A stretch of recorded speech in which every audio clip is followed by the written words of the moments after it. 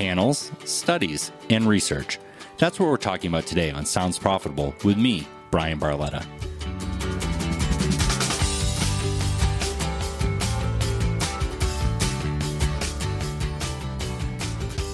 This episode is sponsored by Claritas. Check out their recent The Marketing Insider podcast and learn how to use current trends such as industry-specific lift success and CPM comparisons in podcasting to increase advertiser adoption. You can find out more at claritas.com. I know that you're listening to Sounds Profitable because podcast ad tech is important to you. But it's important to me that you are kept up to date on the latest news from the entire podcast industry. To help with that, here's what happened last week, no matter when you're listening, from James Cridland at Pod News.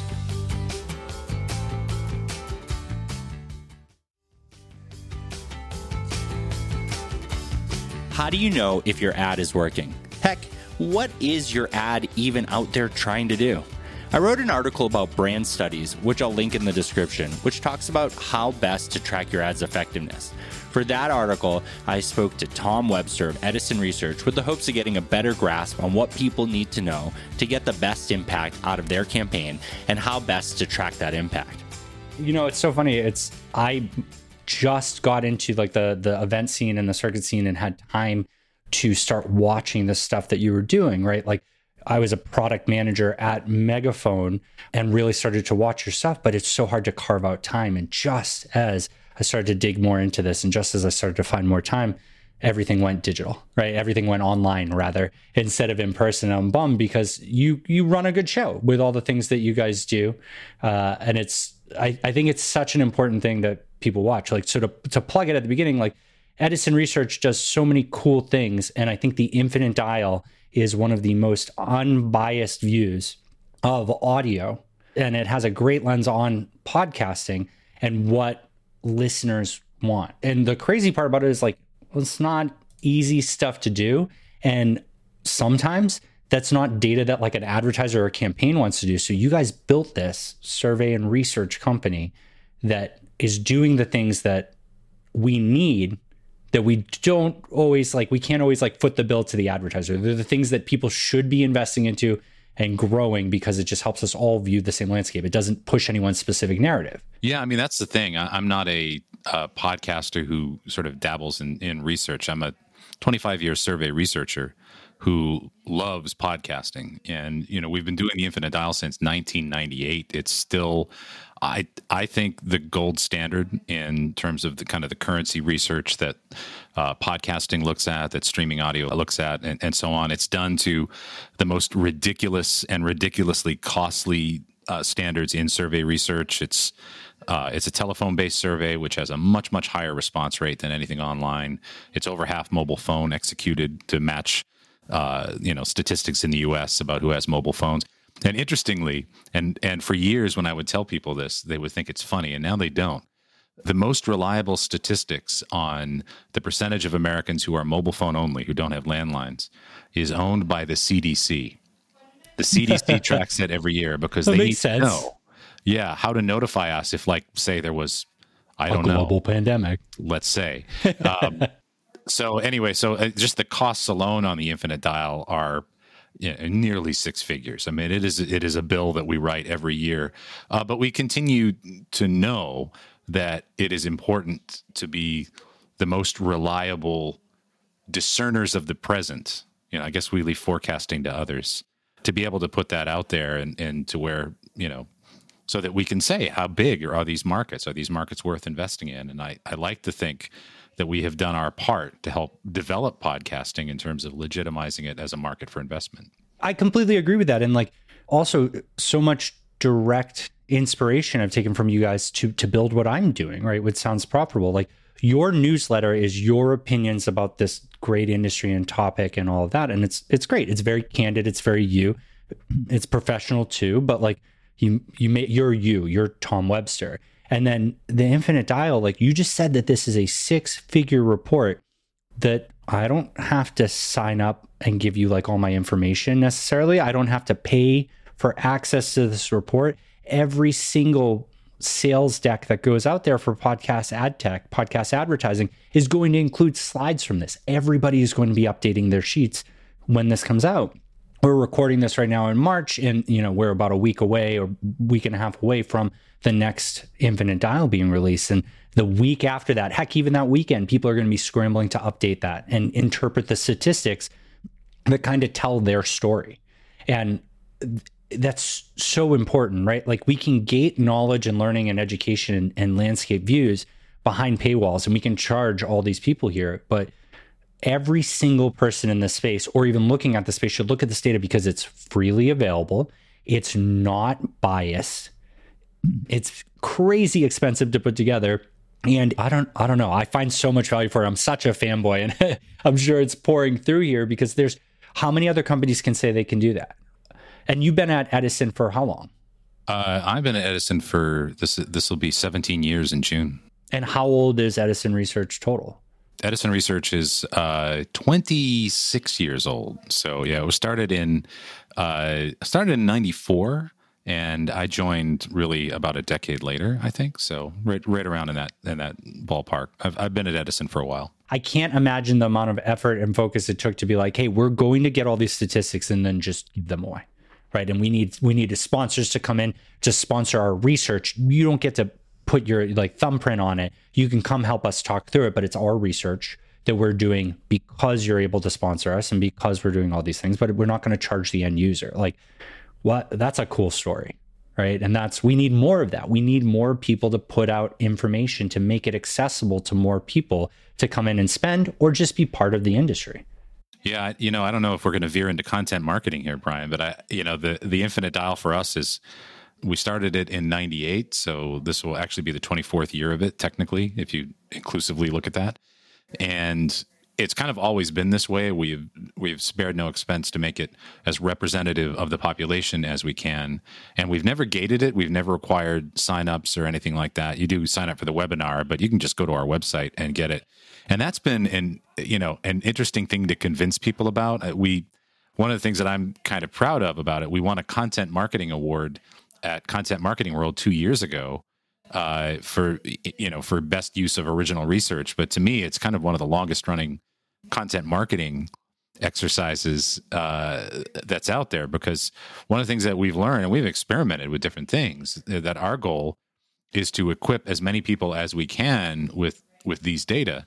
And if we gate it, if we put a sign up on it, if we, God forbid, put you on a list to call you to sell you something for you to download it, you're not going to download it. You're not going to use it. And we will have wasted a whole lot of effort on putting this out. So we don't ever gate it. Yeah. And it's so hard, right? It's with the deep dives and with all the things that I've been doing with Sounds Profitable, talking to these partners that are sponsoring it. Like, I had to make a case for why, like, hey, I'm not selling you an email list. I'll show you aggregate numbers. We'll show you the interesting stuff there. And I'm sure you guys do something similar. Like, for this one, it's Triton that is sponsoring the 2021.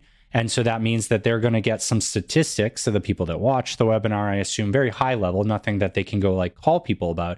But that branding's valuable. That means there's a year of content, a year of research that has their association with it, a webinar with one of their leaders on there, John Rosso. And that's very cool. And that's all thought leadership stuff. Yeah, and I was just going to say, and Triton's been a magnificent partner for us for, I've lost track now, 7 or 8 years on this. It used to be Arbitron before Nielsen bought Arbitron and swallowed them up. But we've had Triton as a partner and, an editorial partner. They're very involved in the questionnaire. They're very involved in helping make sense of the data. And, it's been a really good relationship. And, John Rosso and I think we try to put on the best show that we can. I like John, so that helps. You guys are pretty entertaining. Good voices between the two of you. He might have a little bit better background on the video, though. He's got that cool music set up. He does, yeah. And I'm going to try and have a good fake background for the Infinite Dial this year. But John's a pro. Yeah, it's so funny because I was like, oh, the podcaster Sounds Profitable can't be like a promotion for anybody, and I want to really emphasize to people that I am a fanboy of Tom and Edison, and they're what I'm modeling everything over. This is true, genuine endorsement, because as I've talked to Tom more and more, and as he helped me with this article, where I was a product manager for data and monetization with Megaphone, where I was with Barometric and then Claritas with attribution, and my roles as account manager and ad ops and stuff, Edison Research always came across as the company that just talked about the space, did all the crazy research at the top level. And more as I'm talking to Tom, what I'm realizing is they have tools for all of those levels of reporting available for people to use. Now, we default to Nielsen a lot in advertising because Nielsen has a big name. And I think the bad part of advertising technology and advertising is that once a name in a company gets so big, it becomes something that everybody just autopilot asks for. And we don't tend to think about what we're going to do with it, right? Like, you want a Nielsen study. Well, the person asking for that honestly probably doesn't know what that means necessarily. Someone above them asked for a form of validation. They picked it off of a list, or the company has decided a standard, but that individual doesn't always know what they're looking for. And so, it's a big important thing for me that more people know in the space that it's not just Nielsen. Edison has a product, Signal Hill has a product. There are a bunch of companies out there that the prices vary across the board. I mean, Edison puts a lot of work and effort into this, and their customized products for campaigns are, I think, appropriately priced. But the thing is just call. If you're running a campaign, if you're doing anything in podcast ad tech, podcast advertising, call all the partners, have all the conversations, understand their capabilities, because there's unique stories there, Yeah, I so appreciate that. I mean, we are able to work with some wonderful ad tech partners, and I think what we do is very complementary to that. We're obviously very focused on the humans, on what the humans are doing when they're listening to podcasts, how the humans respond to both the content and to the messaging and the advertising. We were able back in 2014 to launch a subscription-based product called Share of Ear, which gets quoted a lot especially in agency presentations and things like with media buyers and various agency platforms. It's the only single source measure of all audio in America. So it looks at both online and offline and expresses all of those different forms of audio, devices, brands, all of that as a share, the percentage of the amount of time we spend listening to audio that's devoted to a given medium or a given brand and so on. And that's a very brute force approach, right? We just throw thousands and thousands of bodies at it, and literally, and lots of people kind of coding very minute data responses to that. And knowing that A, that was crazy, and B, that it works, we applied the same model to podcasting, really. So we're able to do something very different, I think, to what people that are measuring ad tech and also the download measurers are providing, which is essential, by the way. I mean, this business doesn't run without downloads, don't get me wrong. But rather than sort of look at things from the server out, we're able to look at things from the audience perspective and compare the two, So we know from some of the companies, the ad tech companies out there, who's advertising the most, who's spending the most through impressions and things like that. We know on our end what's getting through to people in terms of recall, awareness, both from our podcast consumer tracker and also from the custom work that we're able to do. And if there's any story that I would want to tell over and over in podcasting, and Brian, you know this to be true, it's that there's no secret sauce about being an ad on a podcast as opposed to some other medium, right? Yeah. A good ad is a good ad. A bad ad is a bad ad. A bad fit between a product and a message and a service and a show doesn't work. A good fit works fantastically, and we're able to show that. And I think the reason why I'm such a passionate believer in what we do, not as a substitute for, but as something that rides right along with ad tech, is that a great podcast and a great podcast ad, a great campaign put together, has such a multiplicative effect on the power of a message that you don't get from banner ads, you don't get from almost any form of digital advertising, frankly, when you get it right. And that goes well beyond an impression. It goes beyond a change in the audience's willingness to consider a brand, their willingness to make a change in the supermarket, their willingness to visit a store they've never visited before. And those are the kinds of things that we think we measure as well as anybody. Yeah. And I think that's such an admirable thing about you and how you present this stuff, is that you kind of lead the pack on hey, this isn't complete. It is a well-researched, well-presented, well-bias identified view, and it adds to the total view, and it helps people understand all sides of it. I really think that you guys get the listener side amazingly, right? I think it's so important. And I think that you're right. These other ad tech tools do get their side in other media channels. I mean, it always felt like the ad tech partner would come in and say, our tool's the best. And the answer is you're wrong, right? Right out the gate, the fact that you said that, you're wrong. There's no, unless I can touch the head of every single person who walks into the store and then ask them an exit survey of what they're buying and read their mind of all of their thoughts truthfully, there's nothing that's 100% accurate for anything, right? And so what you've always done, and this is why I love your newsletter so much, is that you own the bias. You say, this is what it is. There is ways to get bad data, but most data collection is good. Presentation is important when you explain the biases of it, how you use it, what you're trying to do. You could take any data and bend it to your will and say, this proves my point.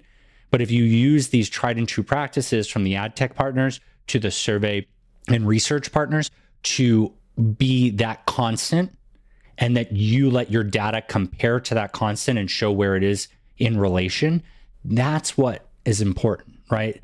I don't know. I feel like direct marketing is like very cool, but also like terrible, because someone's going to look at the price of that survey or look at the attribution in podcasting, which can't get everything, and just be like, well, on Facebook, I know every click and I know the exact dollar amount. And like, that's neat, but it's not podcasting. There's a reason the mediums are different. There's a reason you want to try it. So yeah, I like the ownership that you guys are not saying that this is right. You're just saying this is well-researched and here's how we present it.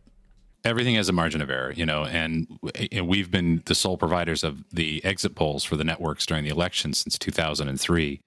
People will sometimes denigrate survey research, I think, because either A, they don't understand it, or B, they think I can do it myself, because there are self-service tools out there. I can guarantee you that if you tried to do the exit polls yourself with, whatever, you might make some mistakes. And we've never had a client misproject a race, and I've said this before, I think what good survey research produces aren't guesses, they're estimates. And estimates look, sound, and behave within certain parameters. Most of the time they're plus or minus, in our podcast consumer tracker, they're plus or minus 1, except in very extraordinary circumstances. And we're experienced enough to spot those. So, we believe very passionately in what we do. And I think, ad tech is extraordinarily important in legitimizing podcasting as a bucket for brands to put their dollars, because those are the buckets they're used to putting money into. And podcasting's bucket has to look very similar to those other buckets, or it's not going to get the ducats in those buckets. I guess I just made that up. That's one thing. But the other side of the coin, though, is, though we are audio only, dear listeners, I can see Brian right now. Is that the new Shure microphone? It sure is, the MV7. The MV7, right. When I get done with this, I'm going to Google that, because you sound really good, and I'm going to look that up. And guess who's going to get the attribution for that? Google. There's going to be a search with no other breadcrumbs attached to it. And, I might search for it. It might show up as an ad. Maybe I'll click on the first ad for it instead of the organic search result. I don't know. All of these things will happen, but Brian Barletta is the one who should get the credit for it, because I heard him use it and it sounded good. And so that's the dimension that we're trying to add, which I think really shows the true value of a great marriage between message, medium, and creative that you can get from the best podcast ads. Yeah, they're honestly, and we need to be more honest about it as an industry, there's holes in podcast ad tech. Like, there is a knowledge gap. I think there are a lot of people who, in the management and leadership positions, that are not doing the right job to empower the people under them, to educate them, to give them time to do it. And it's not because they're like malicious, it's because there's not a lot of time. There's a new campaign coming, there's a new idea. We're all rushing. Like, the idea that everybody got their commute time back, that was cute for the first 2 months, but now everybody's working through it, or, sleeping at the office as much as they are working from home effectively. At Megaphone, it was really important for us to get data and use data. And at Megaphone, which was well funded and well taken care of, we still looked to other partners for it, because you have to own and accept that, yeah, cool, you can hire a few people internally and it might save you some bucks in the near term, but that's a whole nother line you have to do. It's okay for things to be specialized. It's okay to work with other partners on stuff.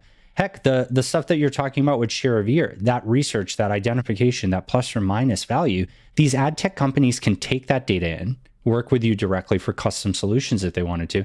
And now they could say, not only is our control file indicative of the podcasters that we listen to or that we experience, like Podsites, for example, the control file is built just off of podcast listeners, but they could also layer in some learnings from your data to improve it further, right? Like there is a collaborative nature to all this. There is no shame in saying you can't do everything. There's no shame in not having it in-house.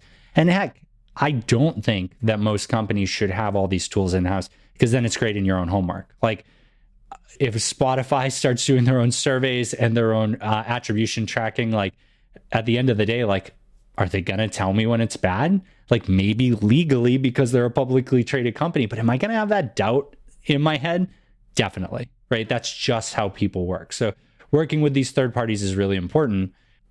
You had talked about this before. We dug into it a little bit, but like surveys are so important on every level, right? Like, and everybody with a podcast, like let's just take advantage of it here. Brian at soundsprofitable.com with an I or a Y. Tom, putting you on the spot, what are like 3 questions that my audience should send me answers to that would be valuable for me as a podcaster? Yeah, boy, that's a great one. You are putting me on the spot. I'm going to give you a couple though. Okay. Here's one of my favorites. If you were to walk into, do you know the Dewey Decimal System, Brian? Been into a library lately? Library? I haven't been to a library in a long time, but growing up in Massachusetts, that was something that they definitely made sure we learned in school. 100%. Yeah. And I'm in Boston right now, Yep. Not very far from the Central Boston Public Library, which is sadly still shuttered.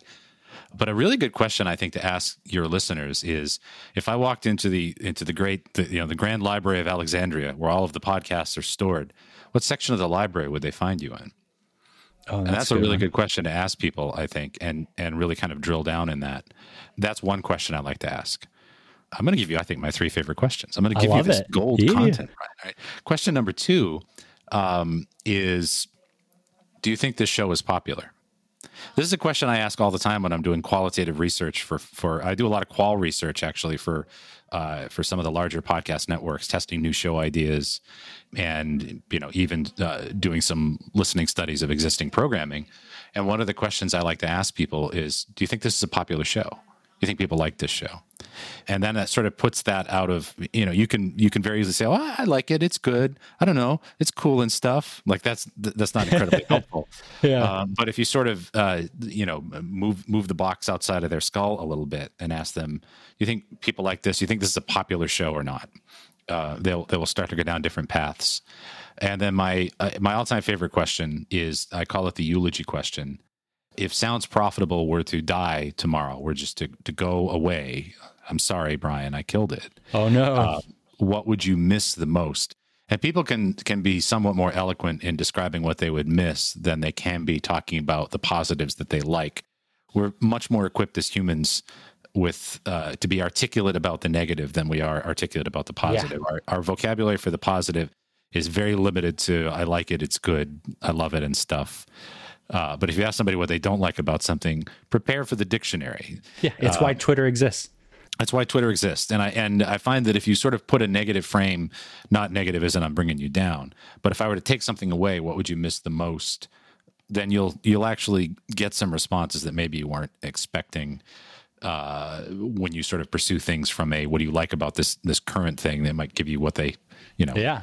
So anyway, there you go. You put me on the spot and I gave you 3 questions. Well, what we're going to do is I'm going to put those in the show notes. I'm going to put my email in there for people to contact. And then another thing I learned from you is you can't ask something of your audience without giving them something. So anybody who fills out the survey and also gives me their address, I'll mail them the Sounds Profitable stickers that we just got as a thank you for your time. There we go, right? Yeah, it's, to me, anytime you get genuine listener feedback, it's a gift, and you may not agree with it. It may objectively be wrong, but it's a gift because someone took the time. And to me, if you're going to ask for that kind of feedback to genuinely make the show better, I think you should offer some kind of an incentive. And I've actually got a big long article, probably not this week's newsletter, but maybe a couple newsletters from now, where I'm going to talk about a lot of this. That you should find a way to express your things, whether that's with an exclusive piece of content, some stickers. It's really hard to do B2B podcast research for B2B podcasts because they have small audiences, right? But a donation to a cause that is relevant to that community can help, and things like that. So it doesn't always have to be cash, and sometimes cash is really off-brand. It always works, but that may not be the right call. But at least it says, I'm going to do something with this. And then on the flip side, when you do get that feedback and you do something with it, don't keep that a secret. Continually talk about that with your listeners, that thanks so much for the surveys you guys filled out 3 months ago, 4 months ago. We're introducing a new feature this week, and really this came from feedback from you. Keep it alive, keep people aware that they are part of the show. And that's, I think, a way to sort of link your survey research with your marketing in a way that doesn't compromise the survey research. It just says, thank you for your feedback. We're using it. You are helping the show. What you did was not in vain. We used it. Yeah, no, I think that's so important. Feedback, people taking the time to put that out there. I know of a certain 3-letter organization in advertising technology that a lot of people sent feedback into, and they didn't even acknowledge it. So I'll tell you, getting thanks for sending this in, great points. We'll talk about it more and get back to you. And then hearing or seeing like change from that, it makes people feel good. And then it makes them feel part of the community, like you said, and then they talk about it more, right? I've received some feedback. I'm actively working on it. Based on the fact that this might not come out immediately, I don't want to say any of it here. I'll do it with dynamic ad insertion later, but it's so great. And I want to reward that. I want to send these people stickers because that's what I have available. I could shout out their names. I could do so many different things, and I will. And I think that's really powerful. And a great note to end on, everybody should really check out tomwebster.substack.com to follow Tom's newsletter. Tons of great information for any level of podcaster or anybody in the industry. It is one that I don't miss. And now I'm so thankful that you did it in podcast form, because now I have even less of an excuse to not listen to it or read it immediately. And then the Infinite Dial at Edison Research. By the time people listen to this, the 2021 will be available in both video form and the PowerPoint as well. And I hope everybody, digs into that, finds tons of value from it. And in the same way that I'm asking for feedback, shoot Tom and Edison Research your questions. Like, they want to hear that, and they want to know how they can work with you. And yeah, you're part of this industry too. So Tom, so glad to have you here. Final question I'm going to put you on the spot with. What is a podcast you're listening to lately that's not super mainstream? I love the 20,000 Hertz podcast. And I know that it's not an unknown podcast. Yeah. But I'm incredibly appreciative of the work that goes into it, the sound design that goes into it, the amount of research that goes into it. So that's one I rarely miss. I listen to Curiosity Daily every single day with my wife. I love that one. And I want to just real quick shout you out, Brian, because the work that you're doing with dynamic ad insertion in creative ways in your own show is, I think, shining a beacon to what it can be. A lot of times when people talk about dynamic ad insertion, they're talking about the remnants of a failure of the imagination. And I commend you for the imagination you're putting into it and showing actually what it can do. So thank you. I'm excited for a world where people can get to carve out a few hours a week and mess around with these tools. The people that are way more creative than me, because I'm just like, oh, well, I can say something different per country. And there are way smarter people out there that can do cool stuff. So thank you for that compliment. That means a lot coming from you. And I'm so happy to have you here, and hopefully I'll have you back. No doubt. Thanks, Brian. Thanks. Cheers.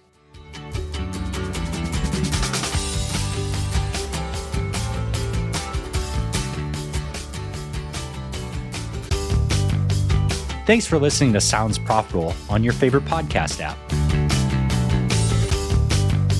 I appreciate you checking out my latest episode and hope you'll consider subscribing.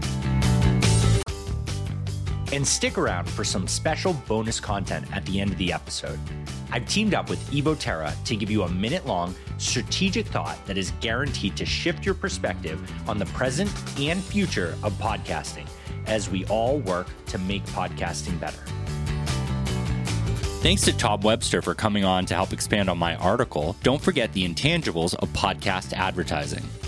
If you liked what you heard and want to connect, you can find me, Brian Barletta, on LinkedIn, way less formally on Twitter as High5RPG, and of course you can email me, brian@soundsprofitable.com.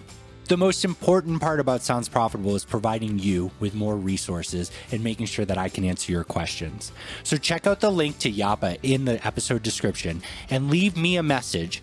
And with your permission, I'll answer it live on the show. The Sounds Profitable podcast and all cool ad tech bells and whistles you've experienced were thanks to our host and sponsor, Whooshka. Everything you've heard since the conversation ended was uniquely created to target you using their dynamic ad insertion features. If any of the callouts were wrong, let us know.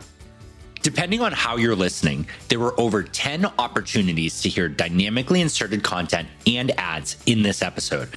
While we continue to tweak and innovate our setup, some of the breaks may be more noticeable than others. Thank you for bearing with us, and please send over your feedback. The Sounds Profitable podcast would not be possible without the help and support of Evo Terra, James Cridlin, Ian Powell, and Sam Mars. Thank you all for your help and support.